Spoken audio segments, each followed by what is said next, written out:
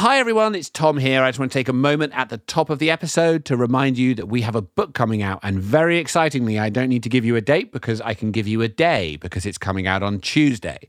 So we are very excited about this. The book is called The Future We Choose. It's available to pre-order now. And at the beginning of each episode for the last few weeks, I've been reading a quote from a friend who has had an advance copy of the book and has read it and has liked it and has supported it. But this being the last time before launch, we're going to do something different. We have quite a list of these people.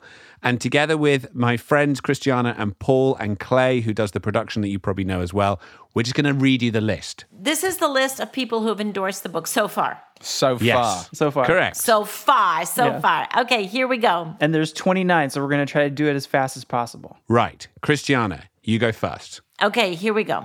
Al Gore. Anne Hidalgo. Arnold Schwarzenegger. Ban Ki-moon. Ben Van Beurden. Bertrand Piccard. Bill McKibben. Chris Anderson. Sorry. Who do I follow Clay? Who do I follow? You first. follow me, Christiana. You follow I Tom. follow Tom. Yeah. So start again, David Miliband.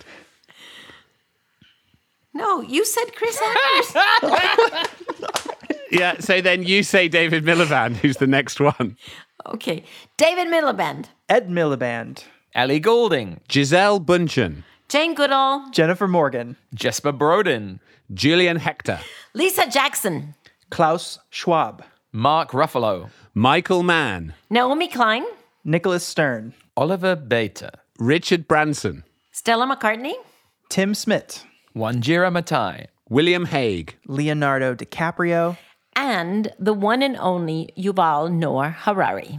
So we are pretty overwhelmed that these remarkable human beings have been so kind as to provide us with warm words and support of the book. We are very grateful to all of you, and we hope very much that this group of distinguished individuals encourages you that reading this book is something that is worth your time. So it's coming out on Tuesday. There'll be a lot more about it. Last chance to pre-order. Here's the episode.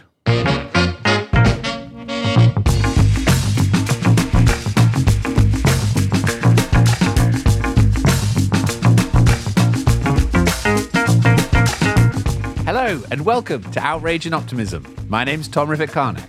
I'm Christiana Figueres. And I'm Paul Dickinson. Today, we discuss recent record high temperatures in Antarctica and we look ahead to the big year on climate unfolding in the US. Plus, we speak to former Secretary of State John Kerry. Thanks for being here.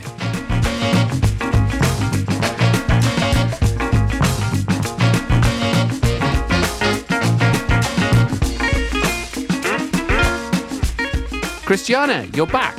Oh my gosh, I'm barely back, you guys. I just walked into my flat in Costa Rica, a 30-hour trip back from the Antarctic. So yes, I am back, barely so, but I'm here. Welcome back, Christiana. Welcome back.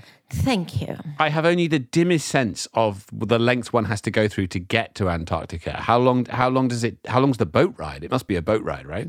It is definitely good job, Tom. They haven't built a bridge yet, Tom. They're thinking about a bridge from Argentina, but it's a very long way. Well, I assume rather than helicopter, actually. Yeah, no helicopter. Well, you can get there two ways, either from West Antarctica or approaching from East Antarctica. But we approach from Western Antarctica, which means that you go to the very, very, very tip of South America called Tierra del Fuego. And then from there, you board a boat and you cross the dreaded Drake Passage, and which is a 48-hour crossing. Why is it dreaded? Well, because it is the most turbulent waters in the world. Two oceans, in fact, three oceans coming together and producing very, very high waves.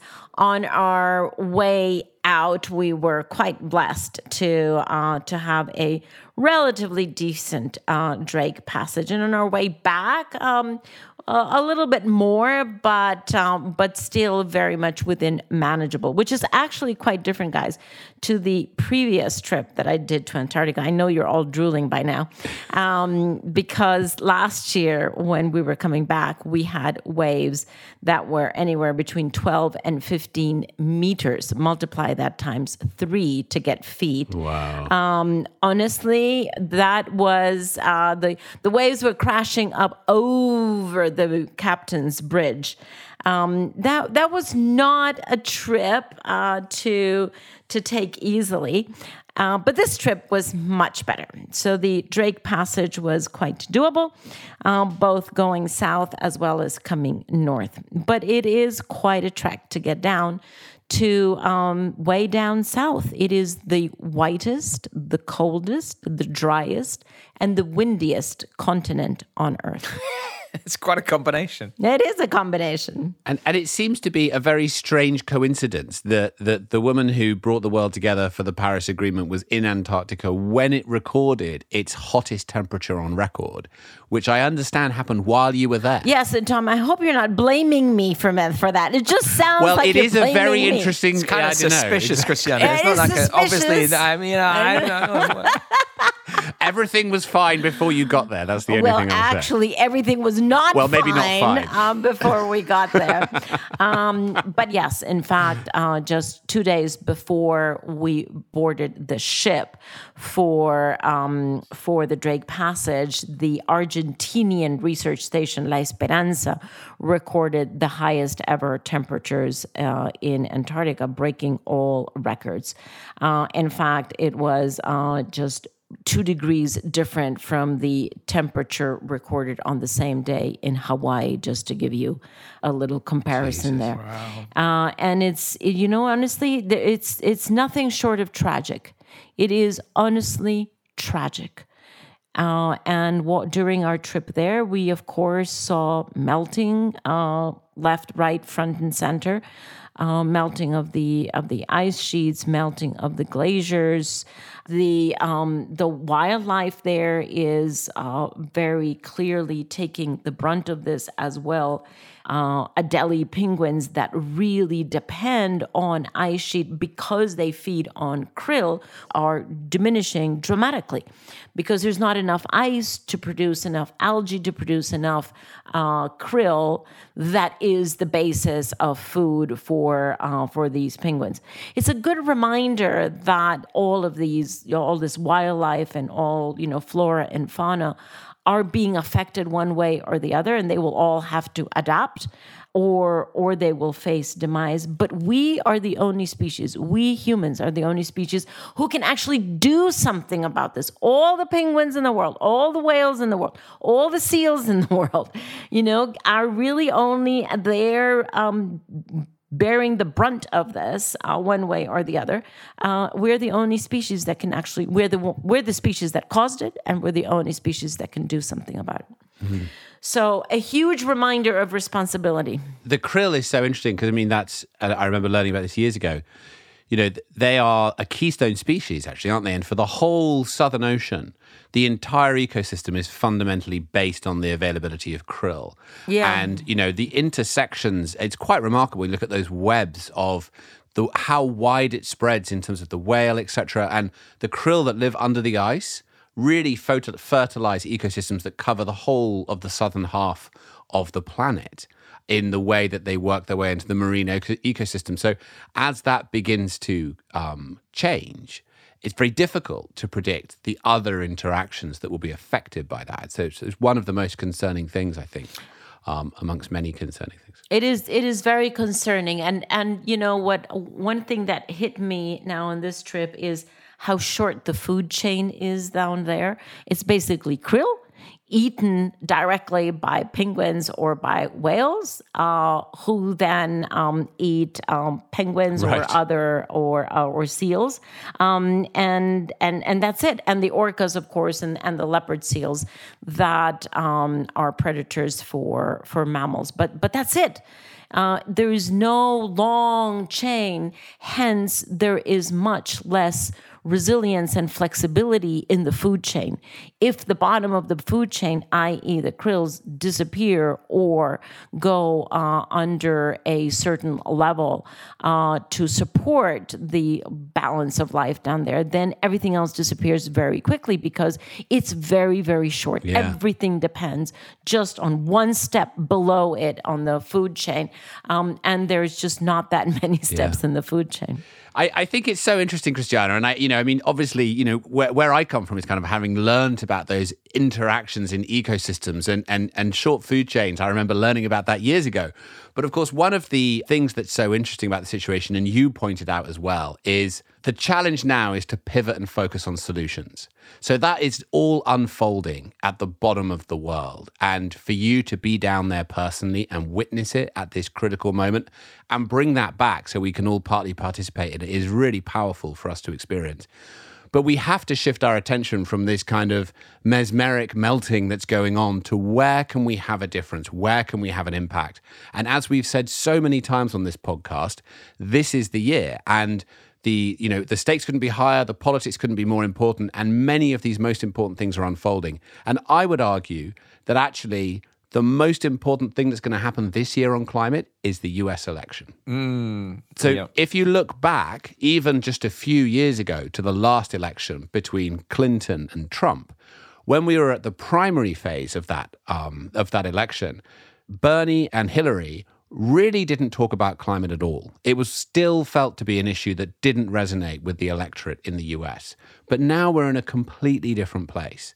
So, you can pick and choose between multiple different attributes of the candidates. And we're not going to get into a great deal of detail here about that.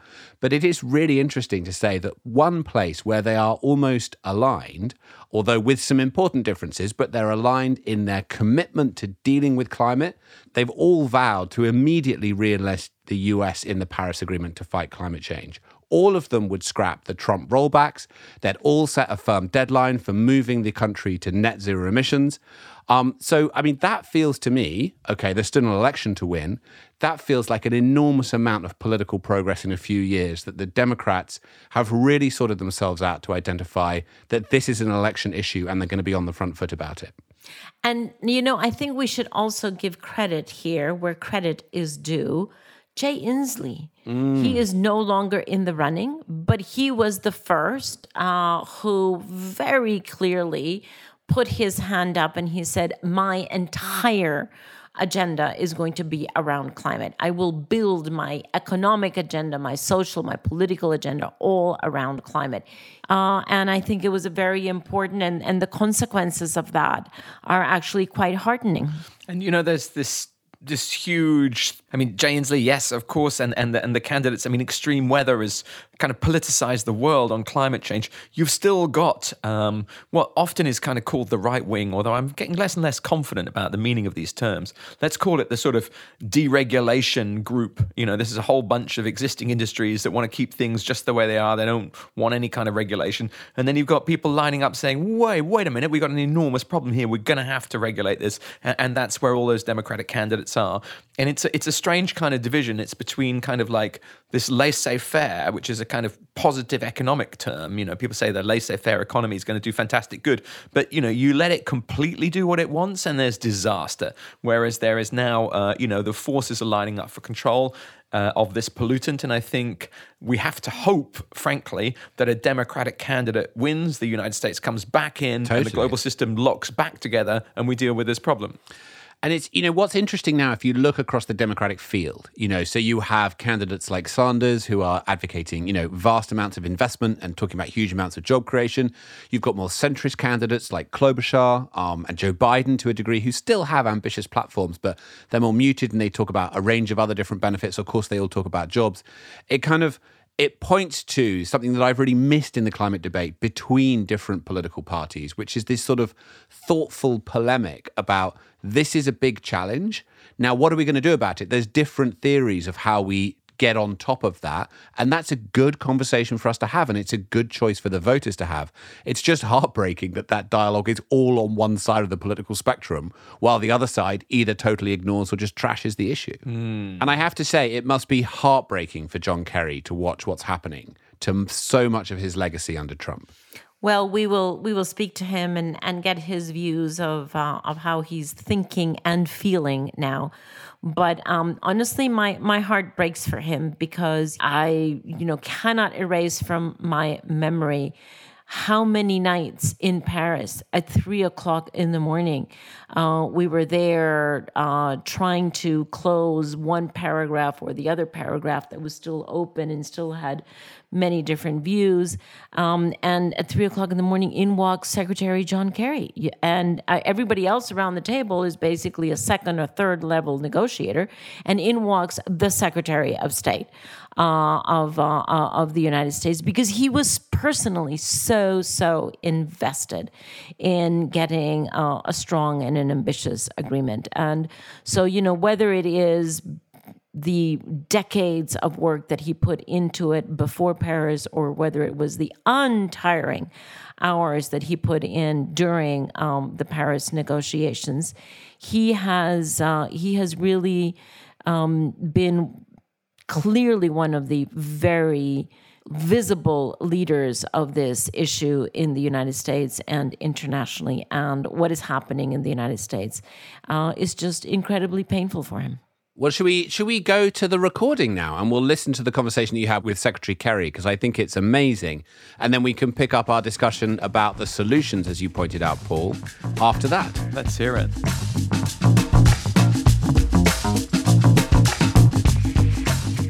Secretary Kerry, what a pleasure, and thank you very much for joining us on Outrage and Optimism. Thank you. Thank you for having me. A podcast that we have entitled like that because we think actually that we need both the outrage that we have in our hearts and see in the streets, and the optimism that we need to carry us forward.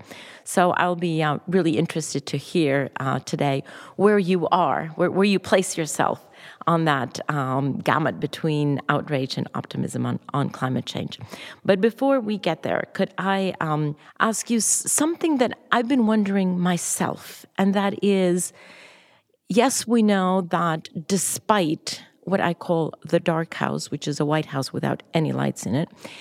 Despite the dark house, the fact is that there is so much commitment to decarbonization in the U.S. economy that there is at least a fighting chance that the United States will actually be able to deliver what it had put down in Paris. So, that remains to be seen, and we'll see when the numbers are in.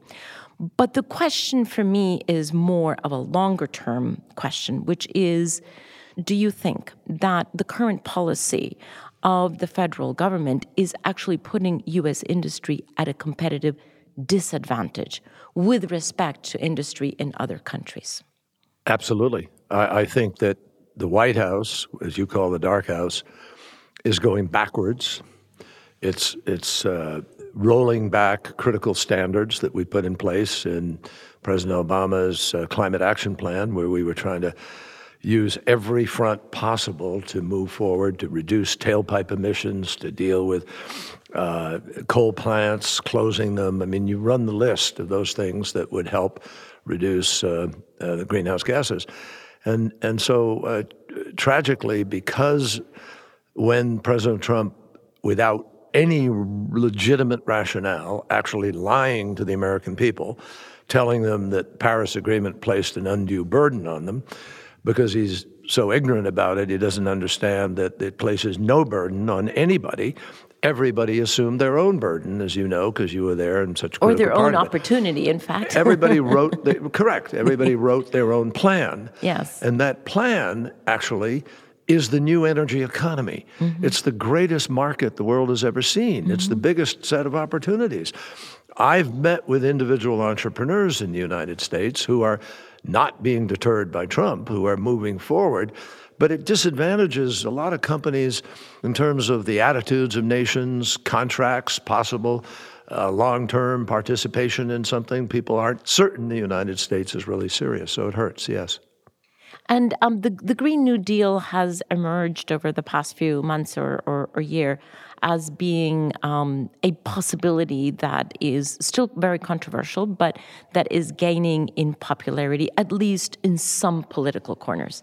And I would love to hear your opinion about that, but also, your view about whether you think it is ever going to be possible that in the United States, acting on climate change could be a bipartisan or a non-partisan issue, such as it is to a certain extent in the United Kingdom. Well, it should be both, obviously. The idiocy of grown people, adults,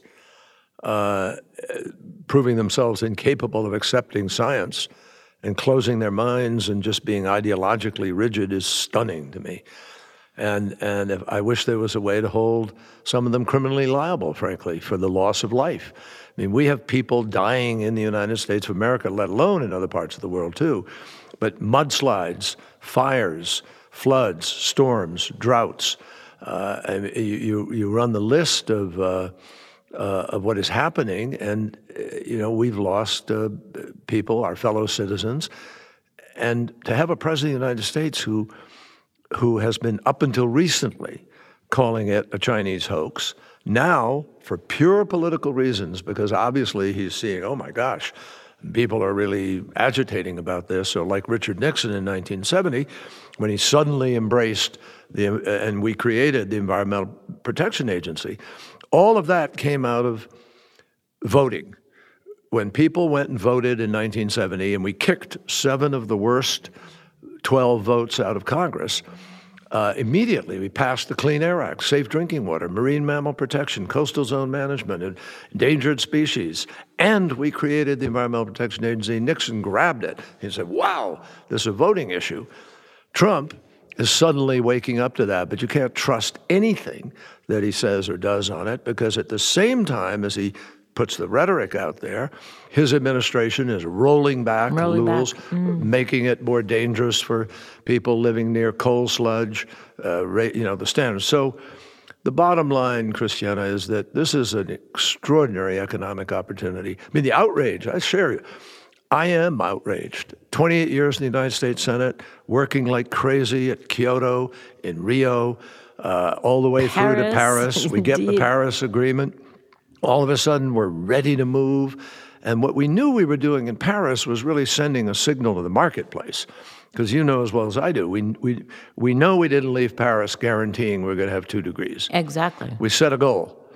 And the goal was to create the momentum to move in that direction. Donald Trump singularly has unleashed, the countries that we corralled in Paris who were reluctant but came on board. Now they have an excuse to say we don't have to do anything. So we had a struggle in Katowice in Poland on the meeting of the UN there. And we likewise had a struggle in Madrid. 3 countries made it difficult in Madrid: Australia, Brazil, and I regret to say, the United States of America, my country. And I feel so angry at that after all the efforts we made. But on the optimist side, I see what states are doing. I see what cities are doing, mayors are doing. People all over America are still trying to meet the Paris standards. And we've done pretty well as a country without the leadership of the White House and the president. So, and I see people. Just yesterday, I met with some folks right here in Phoenix who are developing hydrogen trucks. And there are all kinds of exciting things happening out there. Battery storage gets better. I've seen some promising things there too. So I think technology can cut in here and help us. We have to catch up now because we've lost 3 years fully with Trump.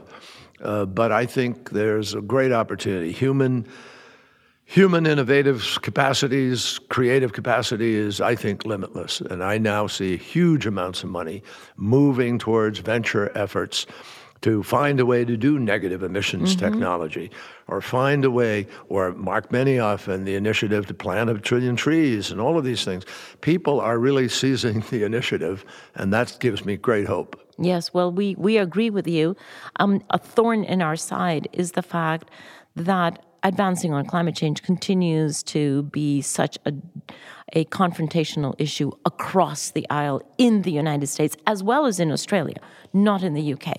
And are there any conditions that you can imagine under which the excitement of the technology, the economic opportunities, the vision of the future would finally overcome this bipartisan situation that we have in the United States? Yes, I think it could happen right now this year in November 2020, and that's called voting. And what we're trying to do, as you know, we've started this entity called World War Zero, which is trying to marry the grass tops with the grassroots and change the conversation so people are not able to escape the reality that there are national security issues at stake here. So we have top national security people talking about it. We have huge job opportunities. So we will have major corporate entities coming to the table talking about those jobs. And health, huge health benefits in moving to clean the air, get rid of pollution. I mean, Health pollution, savings, in fact. right. Climate change is caused by climate change. The climate crisis is caused by pollution. And years ago, we fought to take away pollution. That's what the movement was about, the Earth Day movement, the early environmental movement. Now we've become less focused on the reality that it is still pollution. The largest cause of children being hospitalized in the United States in the summertime is environmentally induced asthma. If we were to clean up the air, reduce the particulates, get the coal plants completely shut, deal with automobile and tailpipe emissions, we will save ourselves. We currently spend $55 billion a year on those kids. So the savings, people don't know these things yet. So what we're going to try to do is have conversations with tens of millions of Americans, literally because of social media. Micro-targeting will be trying to motivate people to realize you're not going to solve this if you don't make it a voting issue. And if we make it a voting issue, we're going to change what's happening. I have no doubt about it. Well, it's very exciting, this, beneficial or positive tsunami that could occur in the United States when people finally understand that, yes, climate change is the biggest threat that we have, but addressing climate change is the biggest opportunity, right? Biggest opportunity. And once we understand that it has nothing to do with your partisan politics, then there is no limit to what actually can be unleashed. So it's a very exciting. The minute a few of those reluctant participants today or non-participants see their friends losing their races, you watch what happens. You're going to see a wild embrace of moving forward, providing it isn't exclusively a command and control structure that does it. I mean, that's not the American way. But what we need is cooperation. I believe, and I believe this very, very sincerely, that we need to get on a war footing, literally. The challenge is that big. I was driving the other day, looking at all the cars, all these internal combustion engine cars, millions, hundreds of millions of people. All of which belong in the museum. Correct. And so but it's culturally. Yeah. You have to challenge and work the cultural shift for people to say, wow, I really will be okay if I'm driving an electric car. And then we've got to produce those cars fast enough, and we have to produce the infrastructure to charge those cars. And, you get in a cycle. So how do you do that rapidly when you have local community restraints and state restraints and cross-boundary restraints within our country of state to state? And we can't litigate it. We don't have 10 and 15 years to litigate it. So I'm convinced we have to go. We need a president of the United States who will summon all the automakers to the White House, sit them down, and have the conversation. I know you're talking about 2050 and 2045. We have to do this sooner. How can we accelerate it? What do we have to do to make it more palatable for you from a competitive marketplace point of view? Is it a tax cut? Is there an incentive we can give to lower income people to be able to afford electric? There are all kinds of things we can do, but none of that is... But it has to have very clear leadership, right? Very clear leadership. You've got to summon those people. You've got to have the bully pulpit being used, the jawboning, we call it. You got to work it. And I can think of presidents in my lifetime who knew how to do that. I mean, both Republican and Democrat alike. It's just not happening now. And there's a good book out by the name of, by Paul Kennedy, Professor Paul Kennedy at Yale University. It's called Engineers of Victory. And it talks about how the Allies won World War II. what they had to do decision-wise to be able to do the things that were necessary to winning. And in the beginning of 1943, it wasn't clear that they would win. So those decisions were made. That's what we need now. How do you change the regulatory structure? How do you move fast enough? How do you create the incentives? What are we going to do? Because if we don't get 50% reduction by 2030 from where we are now, and 50% after that, and so forth, we're not going to make it by 2050 to hold the Earth's temperature where we need to be. And you know, again, because you were so much part of Paris, if we did everything we set out to do in all the plans of the 195, 96 countries that are set out, we still rise to 3.7 degrees. Correct. So Paris is not enough. It was supposed to be the kick in the rear end. It's the starting line. Correct. It's merely the starting line. It's the starting line. But nobody should be scared of this. This is the most incredible marketplace the world has ever had. There are 4 to 5 billion users today. There are 1 billion people without any electricity. We're going to go up to 9 billion on the current curve of population growth. So you're going to have the largest marketplace people have ever known, trillions of dollars going into these things. That's jobs. Mm-hmm. Every one of these things. You build a windmill, and you've got the technician who's going to be taking care of it. You've got the people who are building the wings. Fastest growing job in the United States well, is fastest wind growing turbine job, technician. I thought the fastest was solar technician. Well, Second fastest is wind. Okay. But anyway, you're right there. You're right there. Either way. But think about that. We have something like 300,000 jobs in that sector now. We have about, 45,000 or so right now in the coal industry. So you balance those things and you say, what is our president doing? Say he's going to go grow coal, the dirtiest fuel in the world. So there's a lot of change that has to happen here. Well, interestingly enough, although he has been promising to bring coal back, there hasn't been a single new coal plant opened in the United States in the past 5 years. No, we've been closing them. Yes, closing them. Right. Now, the president kind of stands alone on this. Yes, very alone. Very alone in history as well. Yeah. So, Secretary Kerry, you call for this World War Zero, which is a huge transformation in the United States. But it does require political leadership. It does require political vision. Do you have a name of a person who would be able to do that? Well, I think they're any one of the candidates running for president on the Democratic side have all put out very detailed and capable plans. I am supporting Vice President Joe Biden because he's been in this fight more than any of the others. He has accomplishments in it. In 1986, he put in one of the first pieces of legislation on climate change. And as vice president, he and President Obama were integrally involved in the work that I did as we led up to Paris. Going to China, I negotiated with President Xi. We created a task force. President Obama came to Beijing. He and President Xi both announced our reductions, which began a process of people taking it seriously. And there was tremendous work. You and Lawrence Tubiana and Lawrence Fabius and all these people who helped organize Paris worked their hearts out to bring countries there, to travel around, to do the prep work. None of that has been taking place today.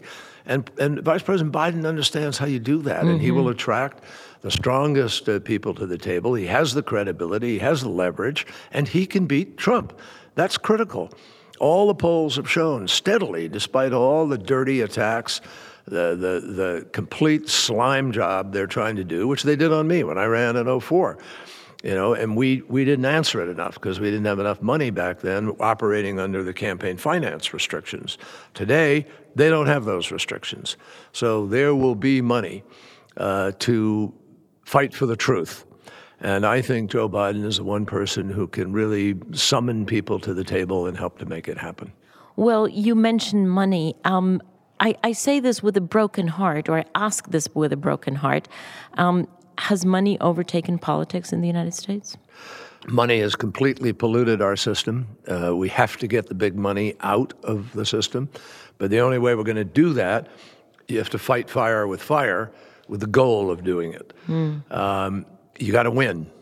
You've got to get enough people. We are a democracy. You've got to win a majority. You need 51%. actually 60 to get things done in the Senate. But I think we can get there. I really believe that we can get there. So talk to me about the time between now and the end of the year, because the end of the year brings pretty important deadlines. It is election in the United States. It's COP26, at which this is the first testing ground of the Paris Agreement, right? Because we decided, countries together decided that every 5 years under the Paris Agreement, they would come back to increase their ambition. I think we can already foresee that the United States will not increase its ambition Going forward? Under this administration right No, now under in this COP26. administration we won't. So talk to me about what you would like to see happen over the next few months from here to the U.S. election and COP26, both of which are basically going to be back to back. It's a big deal. It's a huge moment because we all promised we're going to take stock, and if we're not meeting what we need to meet, we're going to raise ambition. The raising of ambition will depend on the president in our country, because you're not. I mean, if Australia can hide behind our president, if India or Saudi Arabia or other countries, Brazil, they will. So we have to take away that cover. As you know, we're not officially out of Paris until the day after the election. Exactly. And if we win that election, that will be, whatever happens, if President out of spite pulls out anyway, we'll be back in it. Yes. In 2 months. Boom. Yes.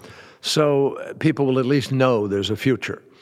The key here is getting ahead of the curve on laying out that raising of ambition. And Europe is frankly taking the lead right now. I'm very pleased by that. Europe, Frans Timmermans is a friend of both of ours, and he's committed to leading Europe, under new leadership to try to tackle this. And I think we've all got to be deadly serious in how we're going to do it. But it's a win-win for Europe.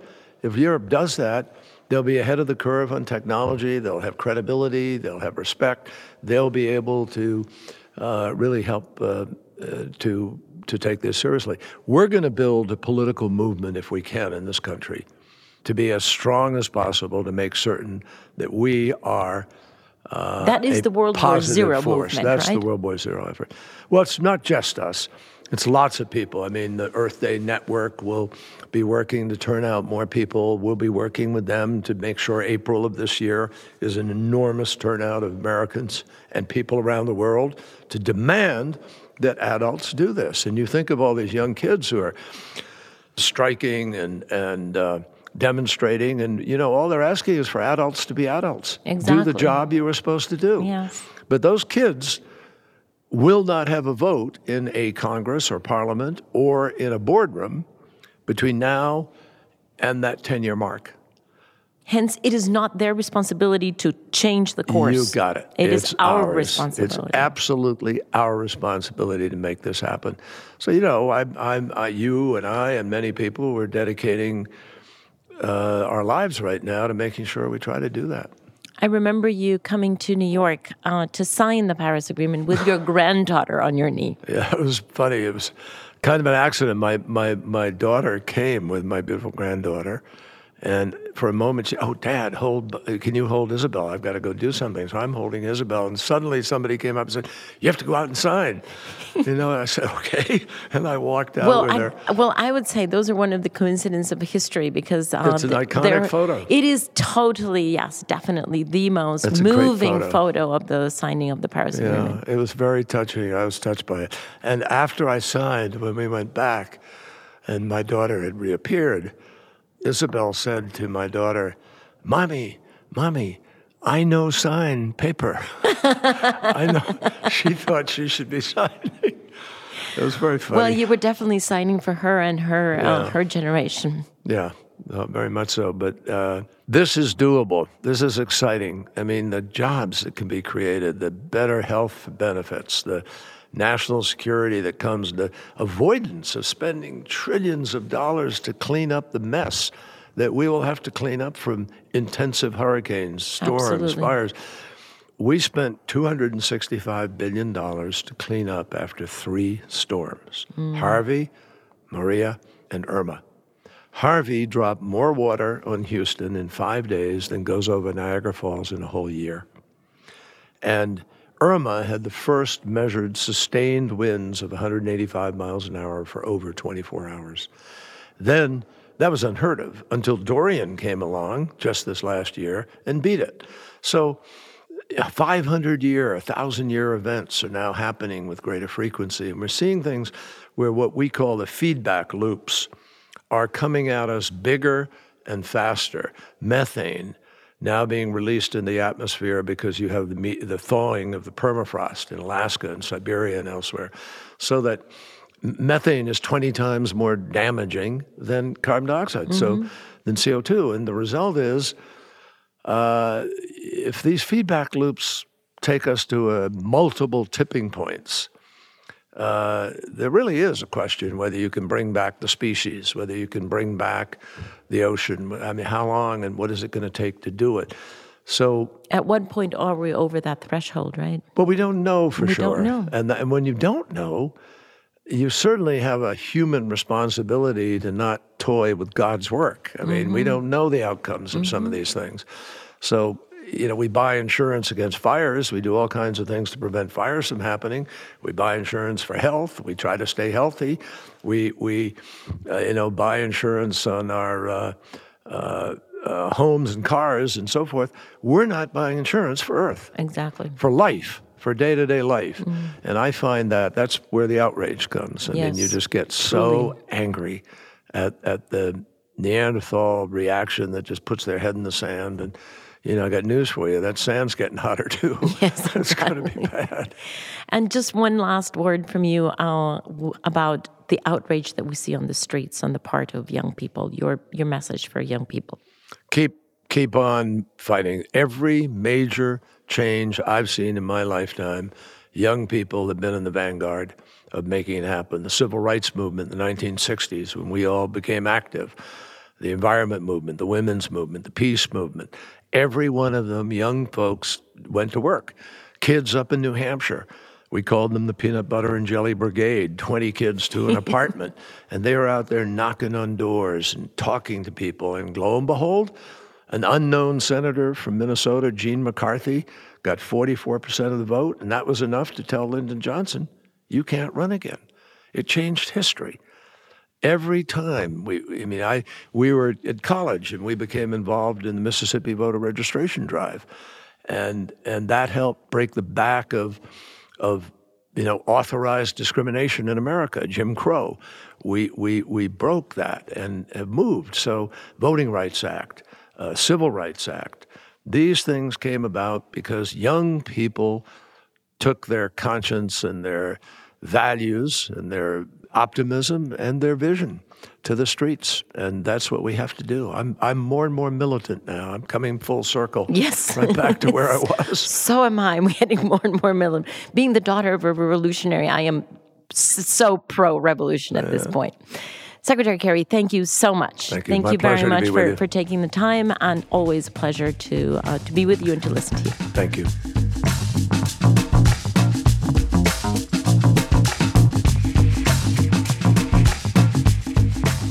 So, what an honor to have Secretary Kerry on this podcast, and what an amazing interview and conversation with someone who has been such a leader for such a long time. Paul, what do you leave that with? Well, I mean, I'm kind of horrified that the comments I was making at the start appear to have been underscored. What is it he said? There are no campaign finance restrictions. Money has completely polluted our system. We have to get the big money out of the system.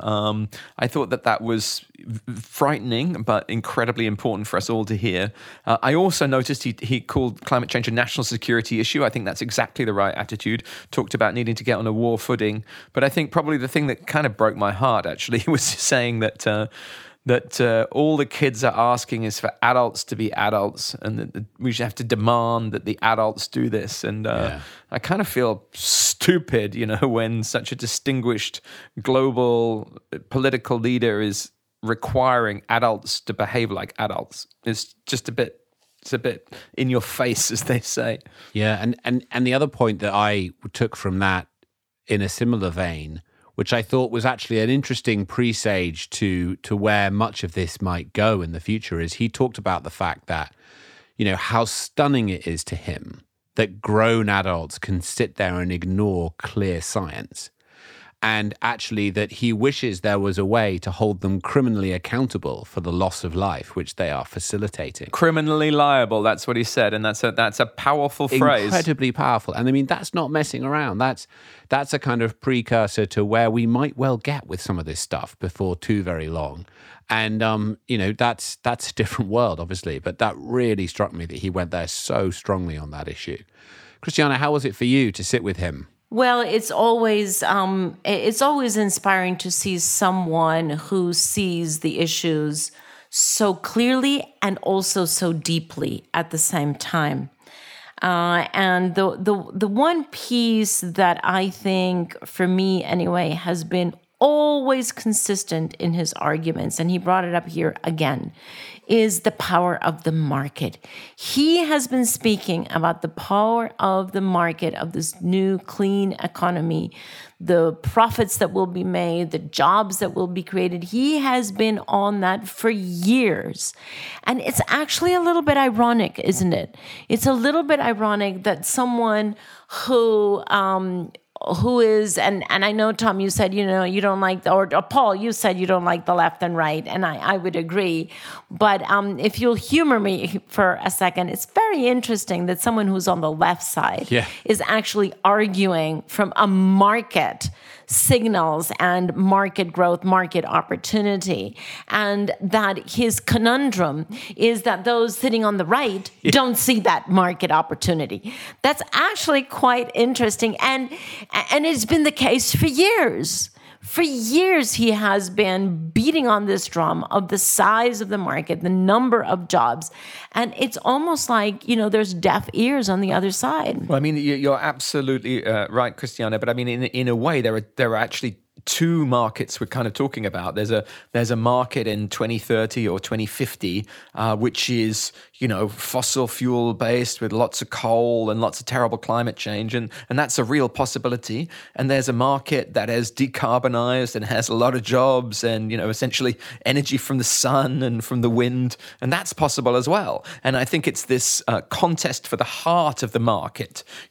The market is in a sense, this is what we're beginning to realize, it can have different outcomes. It's not, it is no fate but what we make. Well, let me push back on that, Paul, because I think one of the points that Secretary Kerry has been making for many years, and with which I really enthusiastically agree because it sits very close to my heart, is the fact that we still have 800 million people around the earth that do not have access to electricity. That is a latent market, and the fossil fuel industry cannot meet that need. It is only if you go to decentralized renewable energy that doesn't need long line extensions and expensive grid and distribution and transport of energy, et cetera, only if you go to completely decentralized energy generation and use can you actually meet that market. So that is a market that is there and can be met by renewable energy, but also there is a deep morality issue in there. How is it possible that we adults, to come back to our, previous conversation, how is it possible that we adults in the year 2020 sit back and accept the absolutely horrifying fact that there are 800 million people who do not have electricity? The reason why that is so terrible is because getting out of poverty starts with electricity. And that is the very, very basis of the economic ladder that allows people to come out of extreme poverty. So, there's a moral issue here. There is an injustice that can be set right. And it aligns with very strong market signals and a market opportunity. So, it's more than just a comparison between two markets that will do the same thing. Yes, there are two markets. Yes, there are two economies. But the consequences and the reach of each of them are very different. I think that's a great point. And I think and he, of course, he talked about in response to your question, the corporate capture of the political system that's made much of this impossible as it's captured the Republican Party and kind of turned it against the ability to embrace this innovation for the future. I mean, one other thing that we don't want to get into too much now that I thought was really interesting was, he makes the point that you can't trust Trump. And, he makes it from experience. And we would obviously, all agree with that. Wait. Should we take a vote on that one, Tom? I think we should ask Clay to come in on that one. Clay? Yes. Clay, as a good U.S. citizen, how are you feeling? Yeah, you're the only U.S. citizen on this whole podcast, so maybe you should say something here. That's true. So is the question, how do I feel right now about Trump? The question, Clay, is do you trust Trump? Yeah. That's the question. No. I say we vote on this. I'm ready to vote. Yes, we're voting. You're the only one who gets a vote in the election. You're the only one who gets a vote. Yep, Michigan presidential primaries March 10th and general elections November 3rd. I'm ready to vote.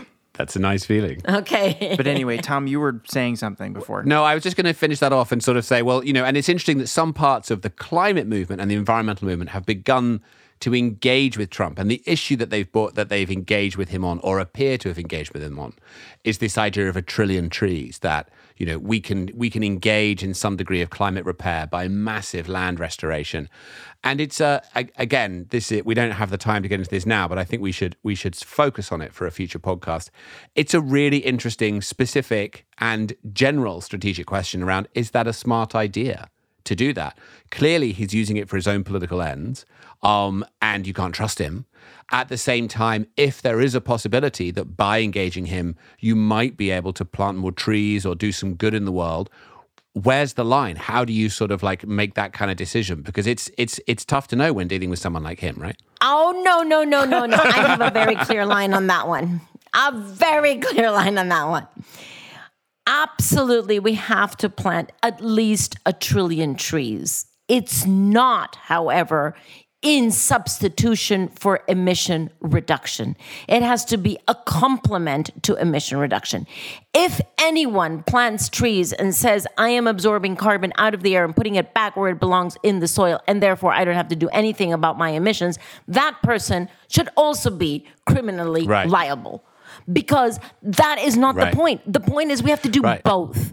We have to both reduce our emissions and capture carbon out of the air and put it back in the soil. So my concern with his all of a sudden, love of trees is the greenwash, totally.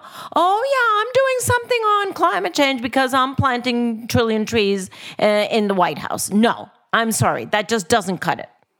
In case you wanted to know my opinion. No. I mean, what we experienced there, Cristiano, not only was your opinion with passion, you deployed your eyebrows, which kind of lift up and point in a really frightening way, and that is how 190 countries all came to agree to. But I'm going to use my serious voice for half a second, and I've been reading this guy, Rana Dasgupta, a very interesting thinker, and this is a little word about why Trump is successful. What Dasgupta says is that the planetary wealth, the distribution of planetary wealth and resources is now largely uncontested by any political mechanism. And a lot of people are hurting.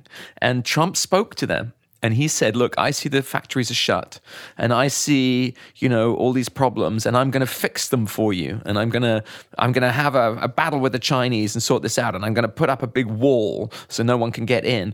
And it's not going to work, but people needed to hear something, and he spoke to them. But Cristiano, just to go back specifically to the question on the trees, I mean, I'd be very interested in your answer. I have had 3 people send me WhatsApp messages because they have been invited to go to a round table at the White House with President Trump to talk about his 1 trillion tree plan and inquiring as to whether I thought that they should go because they were wrestling with this issue of they know it's greenwash, should he engage? I would be really interested to know how you would answer them. Here's how I would answer. Picture a bathtub. Not how I thought you'd start, but okay. Well, there you are. Sometimes I surprise you. Picture a bathtub.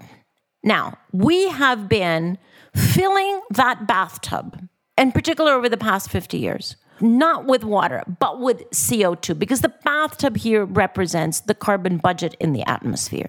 We have been filling and filling and filling. We have only a tiny little bit before we get to the edge of that bathtub, and then the water will run over uncontrollably, and we cannot manage that disaster.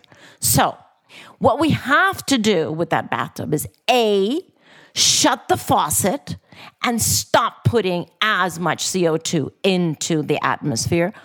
Also, because we cannot shut it quickly enough, we also have to drain from the bottom. Now, anyone who says, I'm going to drain, but I'm still going to leave the faucet open is not serious. Yeah. We have to do both. We have to drain out of the bottom and we have to shut the faucet. If the conversation with him is, how are we both going to drain and shut the faucet? That is a good conversation. Half of that conversation is not valid. All right, you know who you are. People who ask me, you have clear advice from Christiana Figueres. Don't go for half a conversation. That's the story. Don't go for half a bathtub. Or go to the room with a bathtub. I don't like the sound of half a bathtub. Go with a bathtub and bring it to explain the point. I think that would be great. And send us pictures. Yeah. There you go. Cool. All right. Well, this has been a really fun episode, Christiana. It's so nice to have you back. Before we go, I have to make the point that our book is coming out on Tuesday. Yay! It kind of feels like people listening to this podcast probably know that by now. I'm sorry we've talked about it so much, but hopefully you're as excited as we are. On Tuesday, Christiana and I will be at the New York Public Library for the launch event, and then thereafter in different events in New York and DC, and then the following week in London and around the UK. All details can be found on globaloptimism.com. And then Australia after that. So there are tickets. Many of them are free. Sometimes you just have to register. So please do go there. And all the links are also up on globaloptimism.com for places where you can buy the book. You can make a pre-order purchase in any country. And all proceeds from the pre-order period go to planting trees with the Greenbelt movement in Africa. So you have just a couple of days to get pre-orders in. Christiana? I was going to say planting trees, but also reducing emissions. We can't just plant trees. Oh, no, we're not making the situation worse, are we? Is it all right just to plant trees, Christiana? No, Paul Dickinson, it is not. It is a wonderful thing to do so. And no surprise, in our book, we have plenty of suggestions and examples of what you can do. As part of a package in which we're creating the future. Exactly. All right, friends, nice to see you. Thanks for joining us, everyone. See you next week. Nice to see you. See you next week. Bye-bye. Talk to you then. So there you go. Another episode of Outrage and Optimism. This is the last week for pre-orders for Tom and Christiana's new book, The Future We Choose. Proceeds are going to the Green Belt Movement, an incredible tree planting and sustainability effort in Africa by our friend Wanjira Matai. You can go to globaloptimism.com to pre-order the book right now. Okay, without further ado, Outrage and Optimism is a production of Global Optimism and is produced by Clay Carnell. I'd like to thank Callum Grieve, Pete Kluttenbrock, Chloe Revel, Marina Mansilla, Zoe Sherlock-Antich, Nigel Topping, and Michael Northrup. We have a lot of really exciting content that we're going to be posting over the next couple weeks, and you can find it on social media at Global Optimism on Facebook, Twitter, and Instagram. Next Friday, Tom and Christiana will be having a live conversation with 3-time Pulitzer Prize winner and New York Times columnist Tom Friedman. Hit subscribe so you don't miss it. See you next week.